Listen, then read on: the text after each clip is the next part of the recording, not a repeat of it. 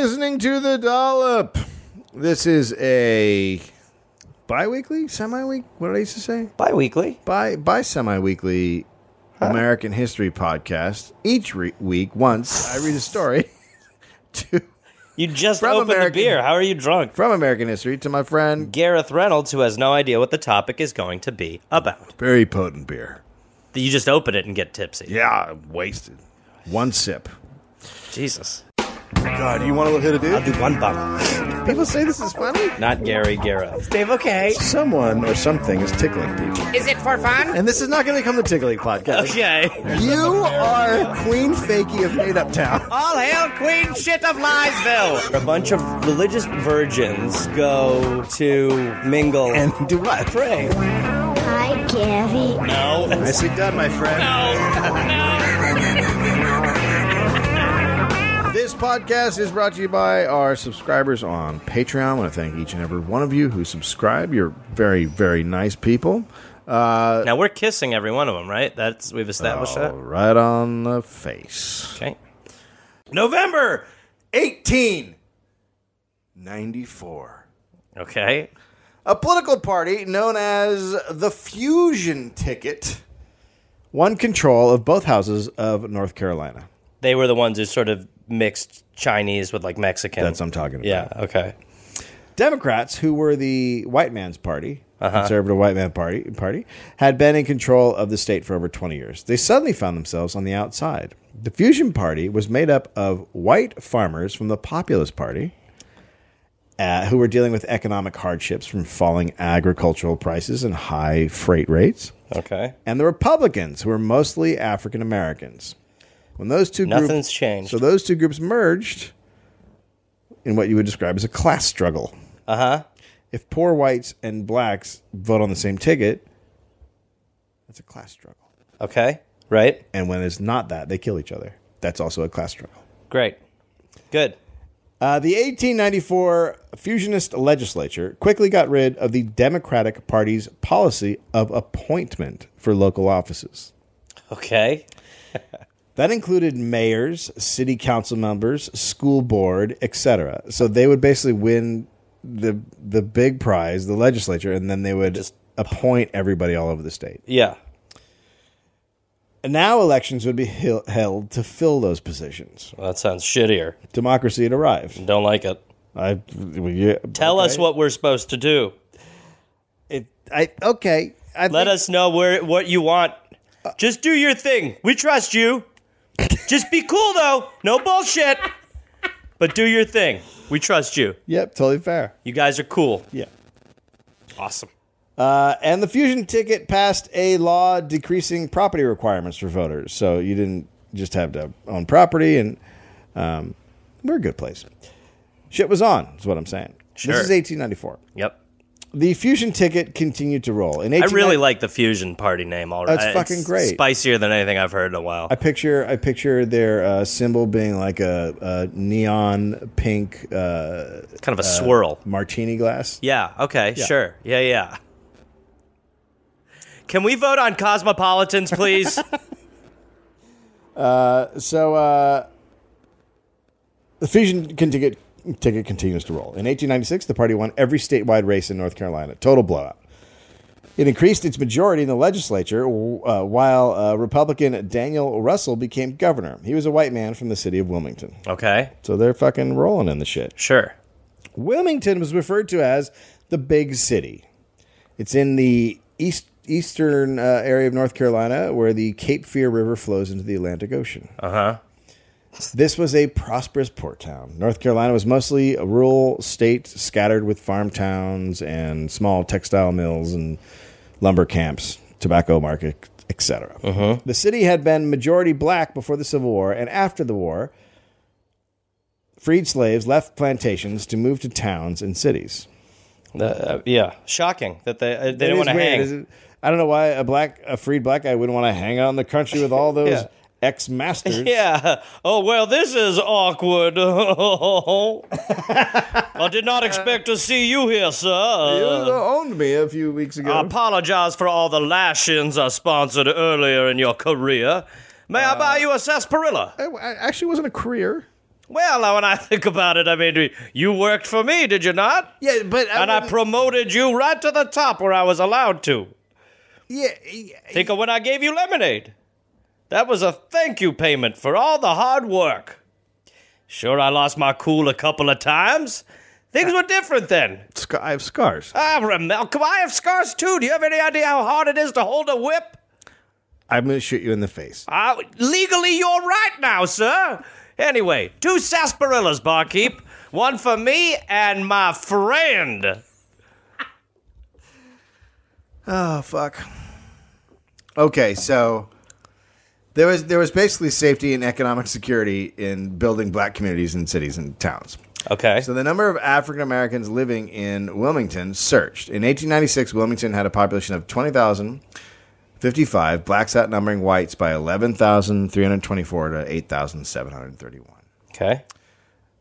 I'm sure the white people felt totally fine with that. I'm sure they're totally fine with it. There was a small but significant black middle class. Black businessmen dominated the restaurant business, as well as owning barbershops, tailor shops, and drugstores. African Americans were firemen, policemen, mailmen, and had an all-black health board. Great.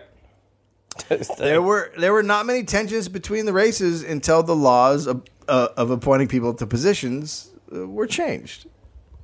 Sorry, say that again? There wasn't a lot of tension because the whites were in control of everything. Oh, right. And so then once those laws right. of appointing people were gone, all of a sudden there was... So when you say by tension, you mean the white people were like, we want it back to when it was just our way. We got to say what we want. Come on. It's not a democracy if the black people are voting. Come on. Democrats in the city had held power for 15 years or 20 years, but because of the new rules in March elections, the mayor and 6 of the 10 city council members voted in were from the Fusion Party. Yeah. Now there were 3 blacks on the 10-member city council. Another black man was now a member of the Board of Audit and Finance, and on it went. The Justice of the Peace was now black, as were the Deputy Clerk of the Court, Superintendent of the Streets, and the Coroner. This is big changes. I just am wondering, when did it all go back to the old ways? Oh, it'll be fine. This will be fine. This is a happy story. This is when people are like, oh, we'll try something Who's the new. Fusion Party running on this next election? I forget. Wilmington was one of the few southern cities with a black newspaper, the Daily Record. Hard to read those. There's no print. It's all black. Yeah. The collector of customs at the port was a federally appointed job. The job went to a black man named John Dancy, a prominent white... I'm hoping he's a dancer. I hope so. Woo! There he goes. Ah, that's Dancy, all right. You can see him a mile away. A prominent white Democrat was fired from the job. John Dancy was referred to in the Wilmington Messenger newspaper as Sambo of the Customs House. Explain that. I'm dubious. You're dubious? Yeah. Why is that? Just tell me how it's horribly racist. It's not. It's not? Sambo of the Customs House? Yeah. Oh, Sambo is a horribly racist word. Okay. Yeah. Great. But California for a long time had restaurants called Sambos, and then some of them became a restaurant called Denny's. Now, if you don't like to hear what is known as the N-word by some people, then you probably shouldn't listen to this episode. Should I close this window? I chose to use the word in all the podcasts about history as it is spoken and written by people from the time, because I don't like to whitewash the history, and I think to do so wrongly cleanses the brutality of the language that the people had to live under. Fair? I think it's when you're talking. I still don't feel. I still will skip it in hip hop songs to myself, but I hear what you're saying. Well, I mean history, but when people said this stuff. Well, I think to your point, I think I'm at the point where I'm like, I don't know what we need to change, but whatever addresses the racism of our country, I think is good. So maybe this helps. The Wilmington Messenger was decidedly not into the new power change in town. Sure. Quickly, North Carolina Democrats plotted their return to power. The propaganda machine churned. Newspapers across the country jumped on board. Josephus Daniels was the editor of the Raleigh News and Observer and was the voice of the state Democrats. Okay. Something tells me we're going to fall in love. Fun tidbit. Daniels would go on to be the Secretary of the Navy during the Newport sex scandal. Always a fun time. Daniels hired a cartoonist to draw horrific front-page caricatures of blacks. Great. Well, I mean, I've never seen offensive cartoons of blacks from this time. So Never. No. Don't go overboard. One was of a large Negro foot with a white man pinned under it with the caption, "How long will this last?" Oh, God. So you're handling it well. They're handling it really good. Jesus. There was also a huge vampire black Batman with Negro rule inscribed on its wings and white women beneath its claws with the caption, "The vampire that hovers over North Carolina." Aren't they supposed to be funny? Isn't that like aren't you, you're at least supposed to attempt humor, right? Like a lot of them miss, but. Maybe they were trying and just missing by quite a bit. Okay. He also printed up stories with headlines such as, "Negroes have social equality," "A Negro insulted the postmistress because he did not get a letter," He has every right. and "Negro on a train with big feet behind white." Regardless of the racism, that's just a boring story. It's a terrible headline, and it's also a terrible... Honey, get in here. This man had big feet. And a white guy was in front of him on the train. What? And in the city, Thomas Clausen, editor of the Wilmington Messenger, got to work. Quote, "There have been more rapes attempted upon white women, some of high school rank, in the South within 2 weeks than perhaps at any previous period in the history of the South. The reason why lynchings are fierce and frequent is because just before you read of a lynching, you read of some awful crime against some pure, virtuous white woman. How can Southern men feel that life and home are safe, with the damning record of the last 2 or 3 weeks staring them in the face? What home is sacred and safe from the brutal invader?" Jesus, he's really building up momentum. Another editorial. "When a knock is heard at the door, a white woman shudders with nameless horror. The black brute is lurking in the dark, monstrous beast, crazed with lust. His voracity is almost demoniacal. A mad bull or tiger could scarcely be more brutal. A whole community is frenzied with horror, with the blind and furious rage for vengeance."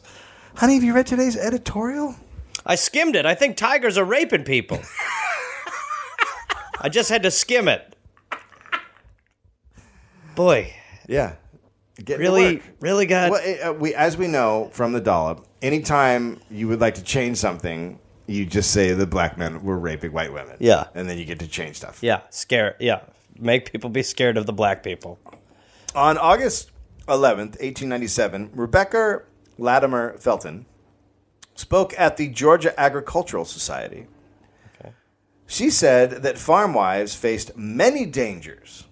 Sure. But, quote, "none greater than the threat of black rapists." Absolutely. I was going to say, I mean, Right. Without question. You have a lot of dangerous farming equipment. Right. But obviously... Also, there's giving birth in the farmhouse. Of course.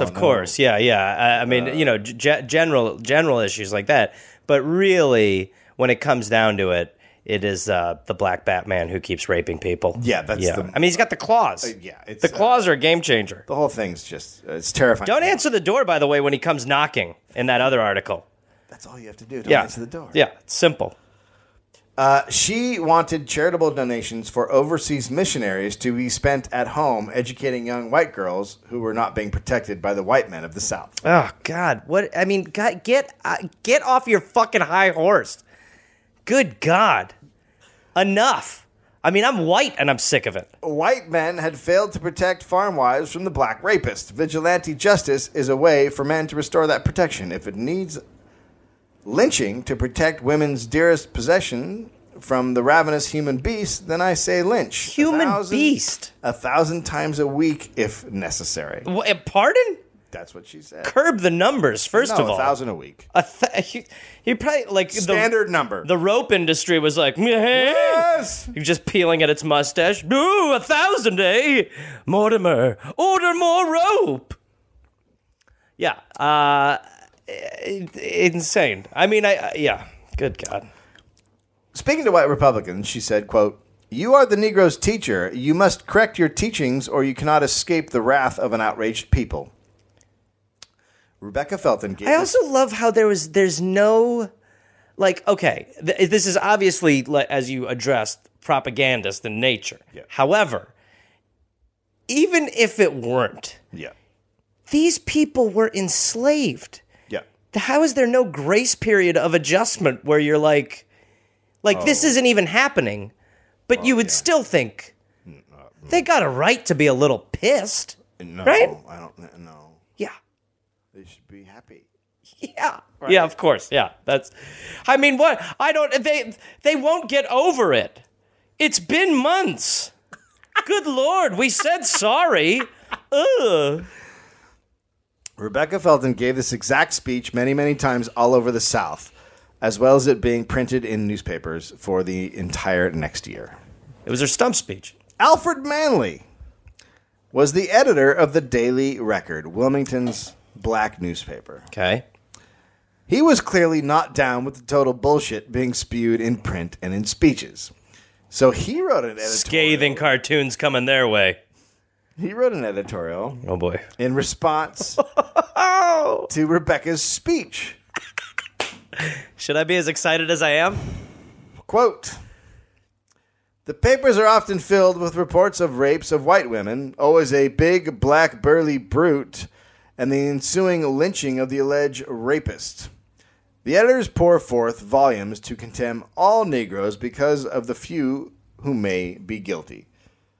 Our experience among poor white people in the country teaches us that the women of that race are not any more particular in the matter of clandestine meetings with colored men than are the white men with colored women, sorry." Oh, right. Yeah. Mm-hmm. Good. "Meetings of this kind go on for some time until the woman's infatuation or the men's boldness bring attention to them, and the man is lynched for rape.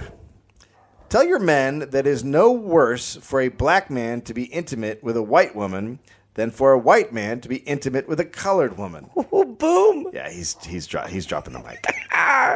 This might be the first mic drop. Yeah. What does it say at the end? Mic drop?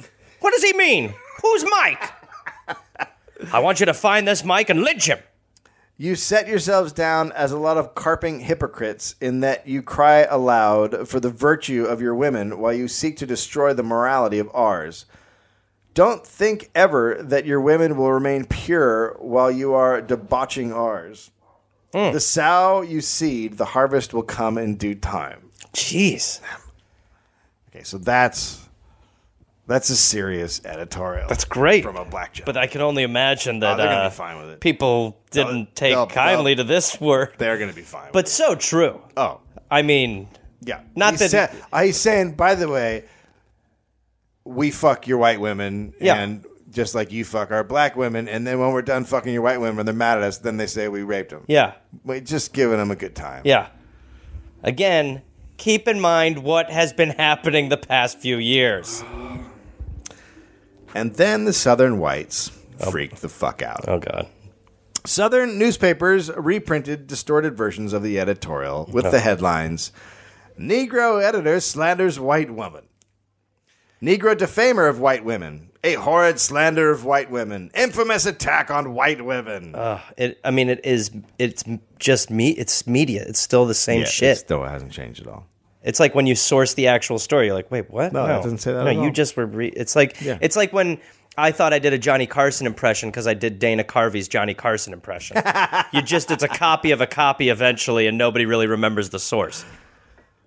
In the fall of 1898, North Carolina's Democratic leadership came to Wilmington to organize a local campaign committee. Money was raised, and white supremacy clubs were... Oh, he is here. Oh. Well, we'll stop it right there. Okay. We should explain we just took a little halftime. Yeah, we just took a break.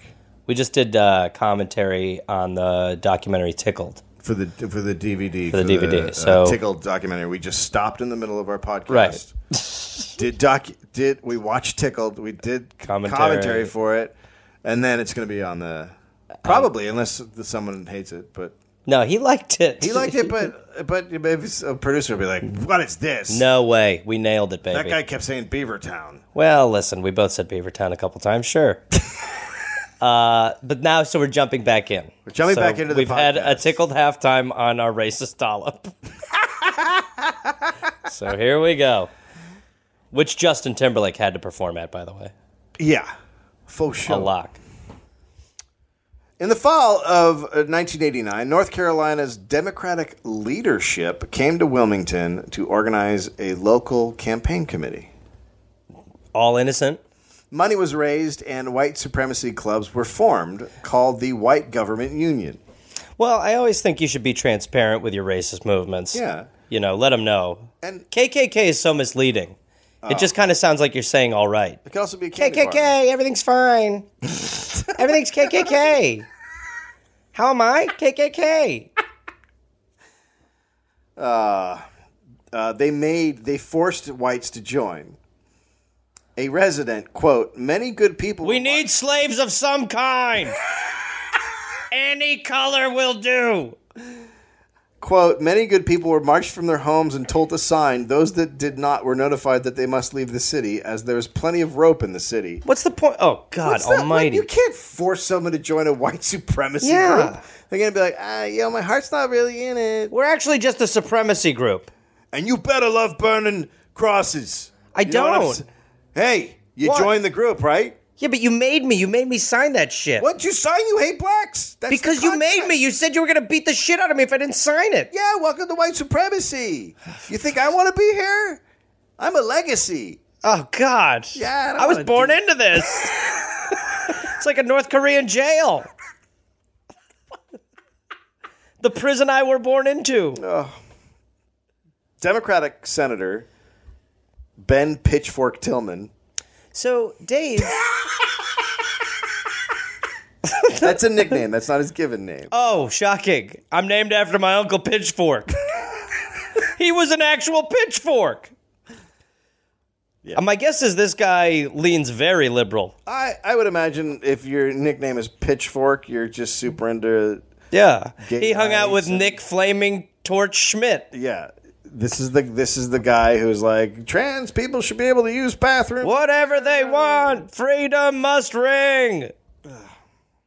So he led a huge rally on October 20th in Fayetteville, South Carolina. A delegation from Wilmington was there, and Senator Tillman spoke. Quote, why didn't you kill that damn nigger editor who wrote that? Send him to South Carolina and let him publish any such offensive stuff, and he will be killed. He said out loud to a bunch of people who then went, yay! Good point. Good point, America! Freedom of the press. The Wilmington delegation led a parade. Right after them were 300 red shirts. Red shirts were the military-style terrorist wing of the Democratic Party. What? After them came the committee chairman and finally the Wilmington Brass Band. But in between them was a terrorist group. Sure. Yeah. No, I heard about the meat in the sandwich. Red shirts terrorized blacks and whites who were friendly to blacks. They broke up political meetings, they destroyed property, and they shot at citizens in ambush. People were taken from their homes in the middle of the night and whipped. People began to be scared to register to vote. Red shirts began marching and having rallies in Wilmington. The Democratic Party doesn't talk about this very much. Oh, I think they do. Have you watched the last two DNCs? Okay, that's fair. They really embrace it. It's their Clint Eastwood talking to an empty chair. It really, yes. Mike Dowling, an Irishman who had been fired from the foreman, as the foreman of Fire Engine Company Number 2 for, quote, incompetency, drunkenness, and insubordination, They can't prove a thing. led the red shirts in town. Oh, good. Good. I'll good. handle all the blacks. Well, listen, I'm the worst. Why don't I lead? I've got a history of red flaggery. Shall I take this one? The red shirts would act like they were in the cavalry. White women would wave flags and handkerchiefs as the armed red shirts passed through town on horseback. Well, it's great that slavery ended. Glad that we turned the page on that. Newspapers printed notices of white supremacy meetings. What? On November 2nd, Dowling and his red shirts led a white man's rally that featured free barbecue. Okay. So it's festive. You open the paper, like, oh, honey, there's a white supremacy meeting today downtown at the library. Oh, I mean, but also the the idea that there was a time when white people were like, we know how to barbecue. Like the black people were like, you fucking idiot, sauce the ribs. You can't take everything. Jesus Christ. We know how to do it. Some Southern home cooking. So how many people do you think were at these rallies? Well, Dave, in my heart of hearts, I would love to say like 20. Close. Wilmington super white citizen Alfred M. Waddell spoke to a crowd of about 1,200. Oh, God damn it. When you said close, I was like, good. Damn it. Quote, we are reduced to the pitiful necessity of choosing whether we will live under the dominance of Negroes led by a few unprincipled men. I love how it's dominance. Yeah. It's dominance. The dominance. Look, they've had a grasp on us long enough. They've had 6 months of free reign. How much longer must we live under the thumb of a Negro? And see the ruin of all we hold dear and prove ourselves worthy of the respect of mankind by restoring good government at all hazards at every cost. Our white dominance is the only issue in the coming election.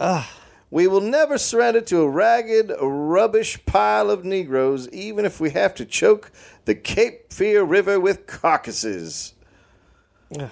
Too much. What? Very thick. It's laying it on very thick. It's a very focused election speech. Days before the election, the white supremacy movement bought a rapid-firing Gatling gun. Oh, cool promotion. Then rumors swirled that blacks were buying guns and preparing to fight. It was said the blacks... that's what's so fucked. Like the idea that you're like, how dare they? We just got a Gatling gun. That doesn't mean they should get guns. You're telling me they're preparing themselves? The nerve! How dare they? Classic black! Classic! Can't trust them. The second we declare war on them, they're getting ready to fight. What are you gonna do? It was said blacks were going to burn white men's cotton bales and warehouses. Unbelievable. How dare they? Oh, really? But by the way, cotton burns fast. The Democrats hired a black detective to investigate the rumors from Uncle Tom's the colonel. detective I agency. didn't know he got promoted. I am now a colonel. From Uncle Tom's investigative agency. This is my African American brigade. These are the Uncle Toms. The black detective's conclusion was that the blacks in town were, quote, doing practically nothing. Alrighty. But a couple of white Pinkerton detectives reported that black women servants would burn the houses of their employers, and black men had openly threatened to burn the town down if whites won the election.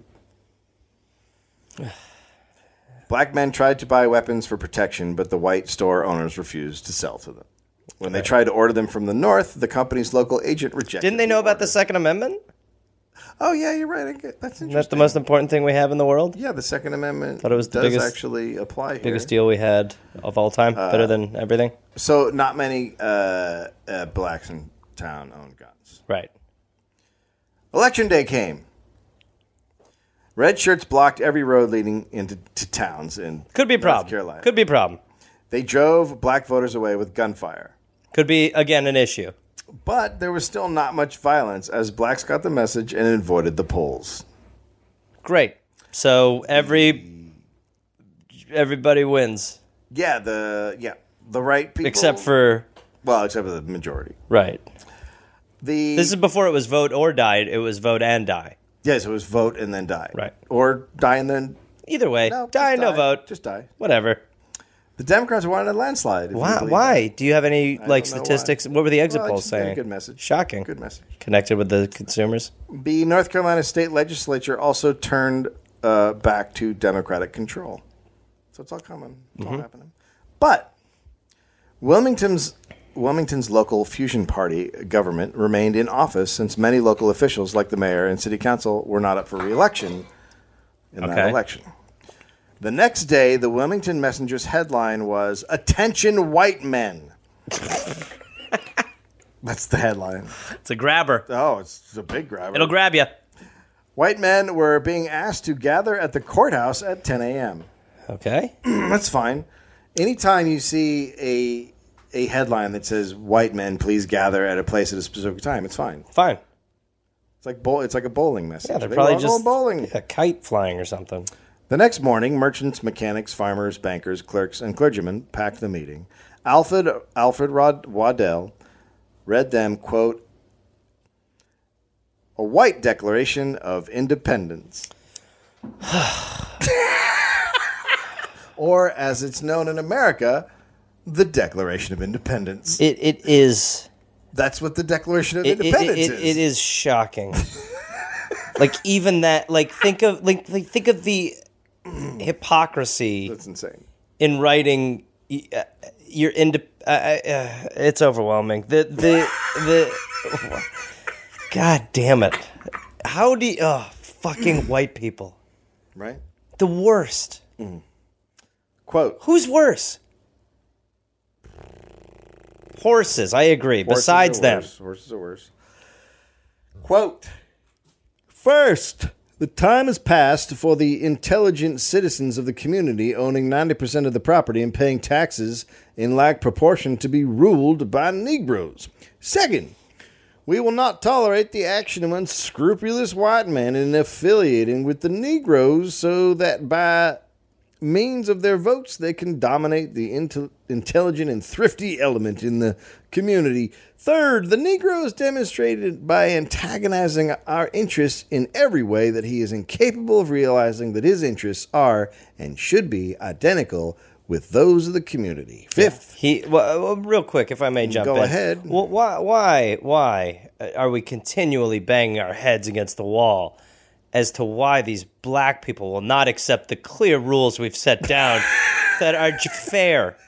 The rule is simple. Are you into our white supremacist society, or are you out? Yeah. Because if you're out, you're a problem. And if you're in, you've agreed to be a problem. Thank you. You finally.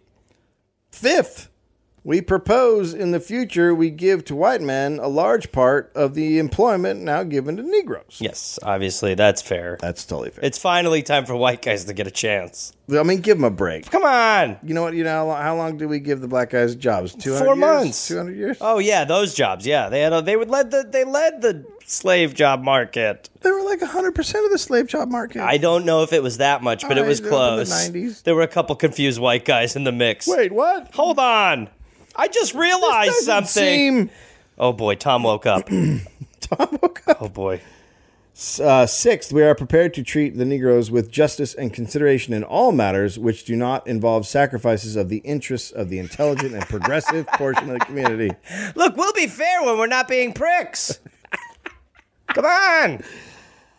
The seventh resolution condemned Alexander Manly's editorial and demanded that the newspaper, quote, cease to be published and its editor be banished from the city. Fair. Banishment is something that is still cool and in. I'm totally fine with that. Yeah, right. I'm free. Yeah, I can go? Oh, okay. Yeah, put a sack over his head and hit a horse. But Manly had already fled Wilmington, and the record was no longer being published because he knew he was going to get You think lynched. he felt pressure? I don't know why he would. Do you think it was because of the editorial? No. Probably not. 25 whites were appointed to a committee to carry out the resolutions. 32. Well, I'm sure they'll be fair. It'll be great. It's all white guys. 32 prominent black citizens were brought to the courthouse where Waddell read them the declaration. He gave them each copies and told them they had been picked assuming they were the leaders of the black community. You all look the same to us. Y'all seem like leaders, right? We can't tell. I'm not, what? Huh? No, I ain't, no. Well, you're black, aren't you? Yeah, but... Okay. All right. He admitted it. They admitted it. He told them they were to respond to the declaration before 7:30 the next morning. One black guy said, quote, "Colonel, we are not responsible for this and we have no authority." Waddell replied, "The meeting stands adjourned." That was the 1800s talk to the hand. This meeting has been adjourned. Yeah, but, excuse me. This meeting has been adjourned. No, but I have one thing Talk to the say. hand. You can't. I need you to talk to the hand. No. You have any more questions? No, Feel free to ask them. no, I'm good. What's your question? No, I'm fine. Ask it. I'm just gonna Ask okay. it. So what? Talk to the hand. Okay. Also, real quick, Yep. talk to the wrist. Oh. You've been dissed. Okay, next. So the 32 black leaders wrote this response. Fuck you, white man. Quote, we, the colored citizens, to whom was referred the matter of expulsion from the community of the person and press of Alexander Manley, beg, most respectfully, to say that we are in no way responsible for, nor in any way condone the obnoxious article that called forth your actions. Neither are we authorized to act for him in this manner, but in the interest of peace, we will most willingly use our influence to have your wishes carried out. Okay, so they're making peace. I mean, they're being as agreeable as 25 men who got called to a courthouse to represent a race can be. They then gave the letter to attorney Armin Scott to bring it to Waddell's home. But Scott then found out that he was on a list of men who were going to be banished. So instead of delivering it to Waddell's hand, he put it in Waddell's mailbox. Now, What's the logic there? he just didn't. I don't know. Either he didn't. Either he was like, fuck this shit. He saw his name. He's like, I don't want to get banished. Or he was scared he would then get killed if he went and handed Right. the letter. One or the other. Yeah. I don't disagree with the call. Right. Well, Waddell apparently didn't check his God. mailbox at 7:30 in the morning. And at Are you kidding me? I know, it's weird. Where the hell are they? The little flag on the mailbox is up. Oh, there's no way they put it in there. What is that little flag about anyway? At 8 a.m., white men gathered at the armory. Good. Always good. At 8:15, Waddell volunteered as a leader. Good. Quote, I never dreamed the time would come when I would lead a mob. I think you did. This feels amazing. I think that you did dream of that. I didn't know this one. This is wonderful. Oh, shucks me. Wonderful. Miss America, I can't believe it. All I did was enter. I feel like you're being a little harsh. On who? The guy's just... Oh, he's a good guy, finally gets obviously. a job leading a mob. And Good you're guy. mocking him. Yeah, he saw a hole, he filled it. About 500 men were at the armory now. They walked up Market Street and, quote, threw the city into a state of excitement. Great. Schools were let out, taverns closed their doors, and all businesses stopped. I love the idea of taverns closing their doors. You'd be like, why? Come on. There's a white man march on. Let's drink to celebrate. Just open the door. People were watching from sidewalks and windows, and the mob then swelled to 2,000. At 8 a.m., the mob arrived at the newspaper office, ransacked it, and then burnt it. Cool. This obviously caused the blacks living in town to freak the fuck out. Why? Rumor quickly spread that whites were going to burn down and kill them in their area of the city. Well, doesn't sound like whites. No, doesn't sound like the whites. Not my whites. Not my whites. Not my whites. At a cotton compress, around 300 workers walked off the job and stood around in the street, terrified, trying to figure out what to do. Ugh. Then the whites marched in. Ugh. A group of black men were standing on a corner. They were ordered to disperse. The whites claimed the blacks refused and then shot at them, so the whites fired back. Does that sound? Yeah. They were like- provoked. Yep, for sure. 3 black men were killed. 2 white guys were wounded slightly. Or in other words, hit me, Jim. Oh, my eye! 1 black guy took off running down the street, shot a rifle at William Mayo, who was standing on his veranda. I mean, right there, you deserve to be shot at. Anyone standing on their veranda, pal, you got to get dropped a peg. Agreed. Mayo was shot in the left lung. That's what it said. That's not a great place to get shot. Feels like the chest. Yeah. The black guy ran off but was found hiding under a bed, and he was shot and killed. Around 1 p.m., some black men in a house shot some white guys walking by. Does that sound like that would happen? Nope. In this? No, it doesn't, does it? It doesn't sound like that would happen in this situation. Yeah. Yeah, it's interesting, but that's what the historical record. Well, then it has to be true. The house was surrounded, and 4 black men were captured and taken to jail. 1 tried to run away, but he was shot and killed. Wow. During the afternoon, 8 more black men were killed. That night, the city was patrolled by whites. Obviously, the record of what occurred that night changes based on the color of your skin. Well, whenever we're in situations like this, I always say trust the whites. Yeah, thank you. You know, I mean, When have white people ever been go with the whites wrong or distorted the truth? They haven't ever. Waddell estimated around 20 dead black people. Cool. Others said it was closer to 90. Interesting. African Americans in Wilmington believed the death toll was around 300. Strange. Feels like the Iraq body count. The official count was 25. Oh, okay. But the bodies were all dumped into the river, and it is believed many more were killed. Well, you know, what are you going to do? They got into the river. Well, once they're in the river, you can't count them. No. Nope. That's cool. The governor was almost killed. When he heard about what happened, he was around Wilmington, and he headed for Raleigh on a train. The train was stopped in the town of Maxton, where a mob of red shirts were waiting for him. They swarmed the train car, yelling, "Lynch him!" The governor and his aide got into the boxcar, which was then locked, and the train pulled out, and he survived. He's white, though, right? Yeah, but they still... Because he was aligned with the... Because he was aligned. The Fusion Party. So he's part of the Fusion Party, so he's working with... So he's got to go. I would imagine that they were considered worse than the black No, there people. was something... Yeah. Yeah, that is true. Yeah. I mean, they're like the associate. If you compromised your whiteness, it was almost like worse. Yeah. You know? Yeah. It's like dating outside of the circle. The tribe. The tribal circle.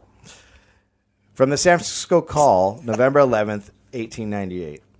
This afternoon, the Wilmington City Council resigned one by one. As each member vacated, the remaining elected a successor named by the Citizens Committee until the entire board was changed legally. Good. They resigned in response to public sentiment. The new board is composed of conservative Democratic citizens. Finally, a voice of the people. Thank you. The mayor and chief of police then resigned, and the new board elected their successors according to law. Good. Alfred Waddell was elected mayor. Perfect. But he seems like a born leader. He does. He led the mob. He did the speech it's his time. about killing and all the people. Yeah. Well, I think he'll be fair. Yep. It sounds like he'll be fair. Guy. A committee moved quickly around and notified the more prominent and objectionable white Republicans that they must leave town. The first act of the new government... It is so weird to hear of Republicans being the sort of savior party the of good guys? and the Democrats being blacks, monsters? Yeah. Monsters. Makes you think sometimes. The first act of the new government was to swear in 250 special policemen chosen from the ranks of reputable white citizens. Waddell, quote, "We literally followed the law as the fusionists made it themselves. There has not been a single illegal act committed in the change of government. Simply, the old board went out and the new board came in strictly according to law." Nothing to fear, black people. Nothing weird here. Have you been down to Dead Black Person River? It's what we call an oil change. We're having a governmental oil change, okay? Nothing to worry about. Just some new oil. On November 14th, the state Democratic Party held a huge party in Raleigh. More than 2,000 torches lit the cheering mob, and 500 barrels of burning tar filled the air with plumes of colored smoke, creating a carnival atmosphere. Sorry. They had a party. And they're boiling tar? Yeah, I mean, what? Yeah. What else would you do? Is that the end? Nope. 4 days after the coup, hundreds of African Americans were still hiding in the forest around Wilmington. Many had run off without coats or blankets, and they slept on wet ground. They had no money, no clothes, no food. Parents were too scared to light fires to warm their children, fearing the whites would come to kill them. Like, what world? Honestly. You know what I mean? How do you even claim that you... Like, how do you claim to be, like, a society? Oh, it's fucking... Yeah. Yeah, it's insane. After Alfred Waddell became mayor, he had a list of people to banish. I'm swamped in banishment work. These piles are just, they're growing. I did not know there'd be so many banishments, or I would not have taken this Oh, job. I swear to God, I'm going to work late tonight. Mr. Mayor, we have a new list of banishments. No! What the fuck? My hand hurts. Gosh, I don't think anyone could empathize with my pain right now. Nobody. My hand is killing me. I'm the victim. Soldiers with bayonets marched fusionist leaders to the train station. White fusionist George French had a noose placed around his neck and was about to be hung when a member of the Committee of 25 saved him. He was then taken to the train station and told never to return. Yeah, no shit. Former Chief of Police John Melton was carried onto a train going to Washington, D.C. as he was screamed at, quote, white nigger. You know, that Chris Rock did a bit on SNL like 15 years ago where he was trying to come up with a word to call white people, and that was the one he came up with. But the idea that it was really like, yeah, you anybody who says that, they should be top of the kill list. Anyone who's like, that makes sense. What are you talking about? On Sunday, November 13th, the Reverend J.W. Kramer said the mobs in the streets had been doing, quote, God's service. At First Baptist Church. You know what the world needs less of are What? God interpreters. What do you mean? No, he's right. We could use less. He's well, okay. At First Baptist Church, the minister compared the victory to the triumph of the Lord over Satan and his, quote, black-robed angels. He dismissed the killings as, quote, a mere incident. You cannot make an omelet without breaking a few eggs. The primary Nobody's purpose eating. was not to kill, but to educate. Oh my God. But he's related. The Reverend at the First Presbyterian Church read, quote, he that ruleth his spirit is better than he that taketh a city. Since last we met in these walls, we have taken a city. To God be the praise. I love to picture God.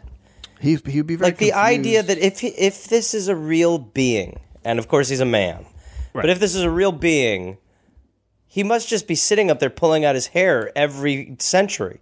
No! That's not what I meant! If he came down, the first thing he would say was, you guys don't talk for me. I got this. He would come down like a parent who like heard a noisy party going on in a basement. Do I have to do this again? Jesus! Yeah? Not you. Oh, I was just having a race war. Not you.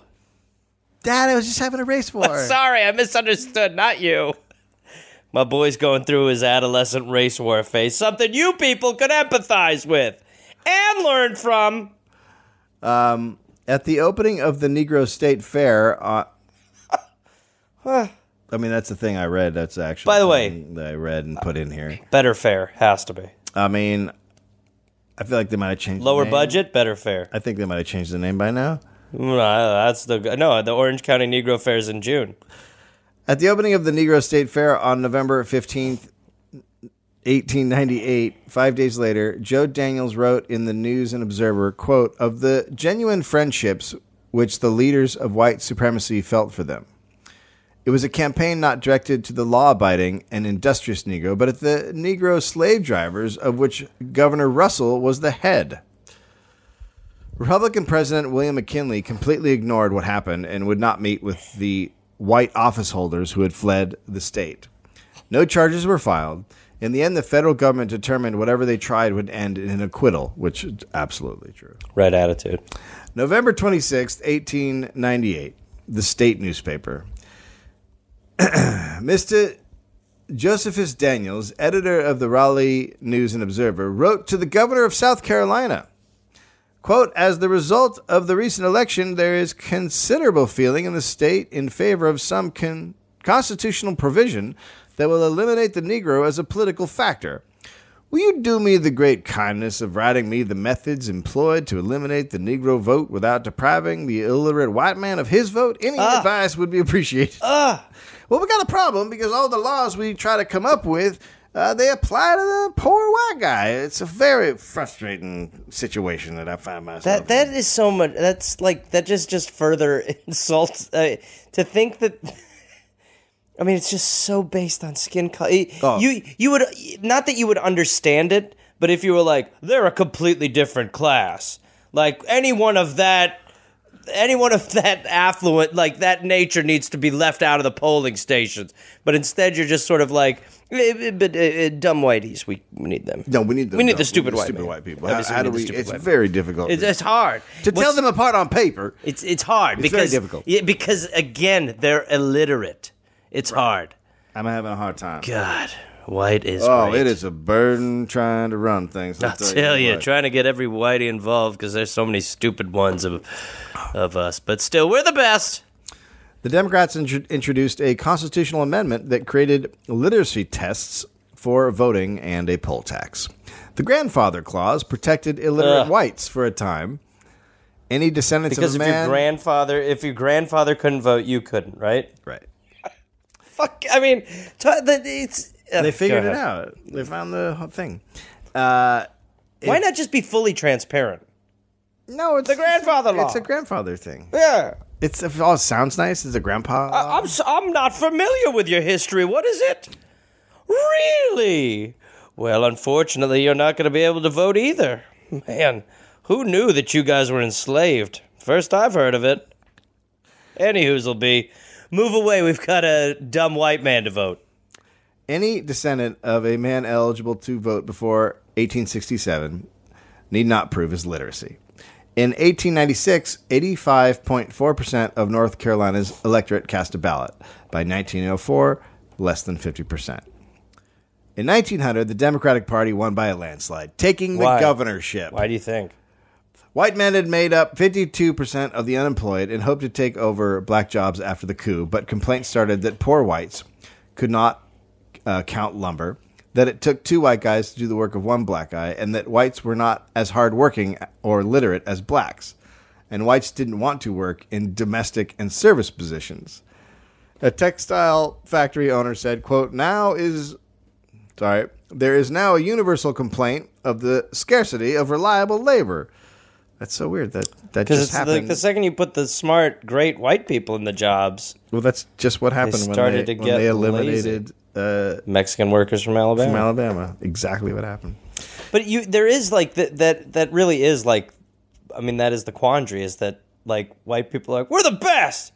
Can't do anything better than us, except for picking stuff. And a lot of these jobs, actually, we're not. All those jobs. Turns out we're really spoiled, and that gets in the way of our work ethic. Oh, thank you. So it's weird like that. Rebecca Latimer Felton. Remember her? She gave the speech. Oh, yeah. Right. Yep. That was 5 hours ago. Yeah. She became the first woman in the U.S. Senate in 1922. Good. She was appointed as a replacement when a North Carolina senator died. Congress was not in session at the time. She was sworn in on November 21st, made a speech thanking the Senate, and said that the women who followed her would serve with, quote, ability and integrity of purpose. Her elected successor was then sworn in, and their term lasted 24 hours. What a run, though, huh? The first female U.S. senator. What a run. Just a fucking monster, racist, horrific person. Well, but Dave, I'm not even going to say it. Sometimes being the first doesn't actually mean much if you're the person you are, it turns out. I think it's... In 2006, the News and Observer penned an editorial titled, quote, A Painful Past, noting the paper's part in the racist efforts of 1898 were, quote, not a history we can undo, but this newspaper was a leader in that propaganda effort under editor and publisher Josephus Daniels. In August 2007, the North Carolina State Senate passed a resolution acknowledging and expressing profound regret for the coup. We officially feel awful. Turns out, we were naughty. We feel super bad about what we did with the whole killing and the murders and whatnot. We know that no amount of money, time, or effort can make up for what we did. Mm-hmm. So we're going to give you a full page Full- in our paper. Full page. I think that should say enough. Page 8. Still. We're doing sorries. So we've got a case of the sorries. Okay? Okay. Our Official. bad. Official sorries. Our bad. Mm-hmm. Woo! Anyway. Egg on our face. Yeah. Sorry. Sorry about the whole life thing. Oopsie doopsies. Existence must have been treacherous. Anywho. Well, good. How do you feel? You know what was nice about that one was that we got a halftime to watch Tickled. Mm-hmm. So I got to see what happens when white people are left in power. Jose's like, trying to wrap it up, dude. Yeah. Oh, yeah. Jose's like, I'll go to Alabama and pick all that fruit, bro. You don't look stupid licking your neck at all. It's totally working out. Well, the bandana throws him off because he's like tattered. This is sad to watch. Cat trying to lick its neck with a bandana on is just a tragedy. Let's get that bandana off for a second. What's up? Lick that neck, bro. Lick that neck, bro. That's a fat neck. Yeah, there you go. What do you do when your cat's fat? I don't know. You don't leave a food bowl out. No, but I like feed. I don't like feed. It's not like I'm always keeping it full. Like I monitor. Well, something's going wrong. Just stop saying wrong. What are you talking about? I'm watching. He's a good-looking I'm watching beast. Dom DeLuise in cat form now. All right, we sign cars. Hey there, people listening to the Dollop. This is Gareth. Yes, this same guy. Listen, I have a new podcast called We're Here to Help that I'm doing with my friend Jake Johnson. It's basically a call and advice show where we don't say that we're professionals because we aren't, but we try to help people with problems that are important to them. You can listen to it wherever you listen to podcasts, and it is out right now. So go listen to We're Here to Help with Jake and Gareth. We're Here to Help with Gareth and Jake. I don't remember how we did it, but either way, fun, half hour, comes out Tuesday, August 22nd, and the episodes will be out every Tuesday and Friday. We're here to help. Oh, hey there, everybody. It's Gareth, from this podcast. Listen, I've got some stand-up shows I'm inviting the Gareth Army, to join me for. I will be in Fort Collins, Colorado, August 18th and August 19th. I will be in Minneapolis, Minnesota, August 24th through August 26th at Acme. I will be going to the UK in September. Please join me. I will be in Glasgow, September 13th, London, September 15th, Dublin, September 17th, and September 19th, Manchester, Birmingham, September 20th, Bristol, September 22nd, and Cardiff, September 24th. And then in November, I'll be in Australia. November 10th, almost sold out, I think. I'll be in Melbourne, Australia. Then I will be in Northbridge, Australia on November 15th. Adelaide, November 16th. Canberra, November 17th. Brisbane, November 18th. And then I will be in Sydney on November 24th. Go to GarethReynolds.com for tickets. Garmy, let's get at it after it. Let's see you there.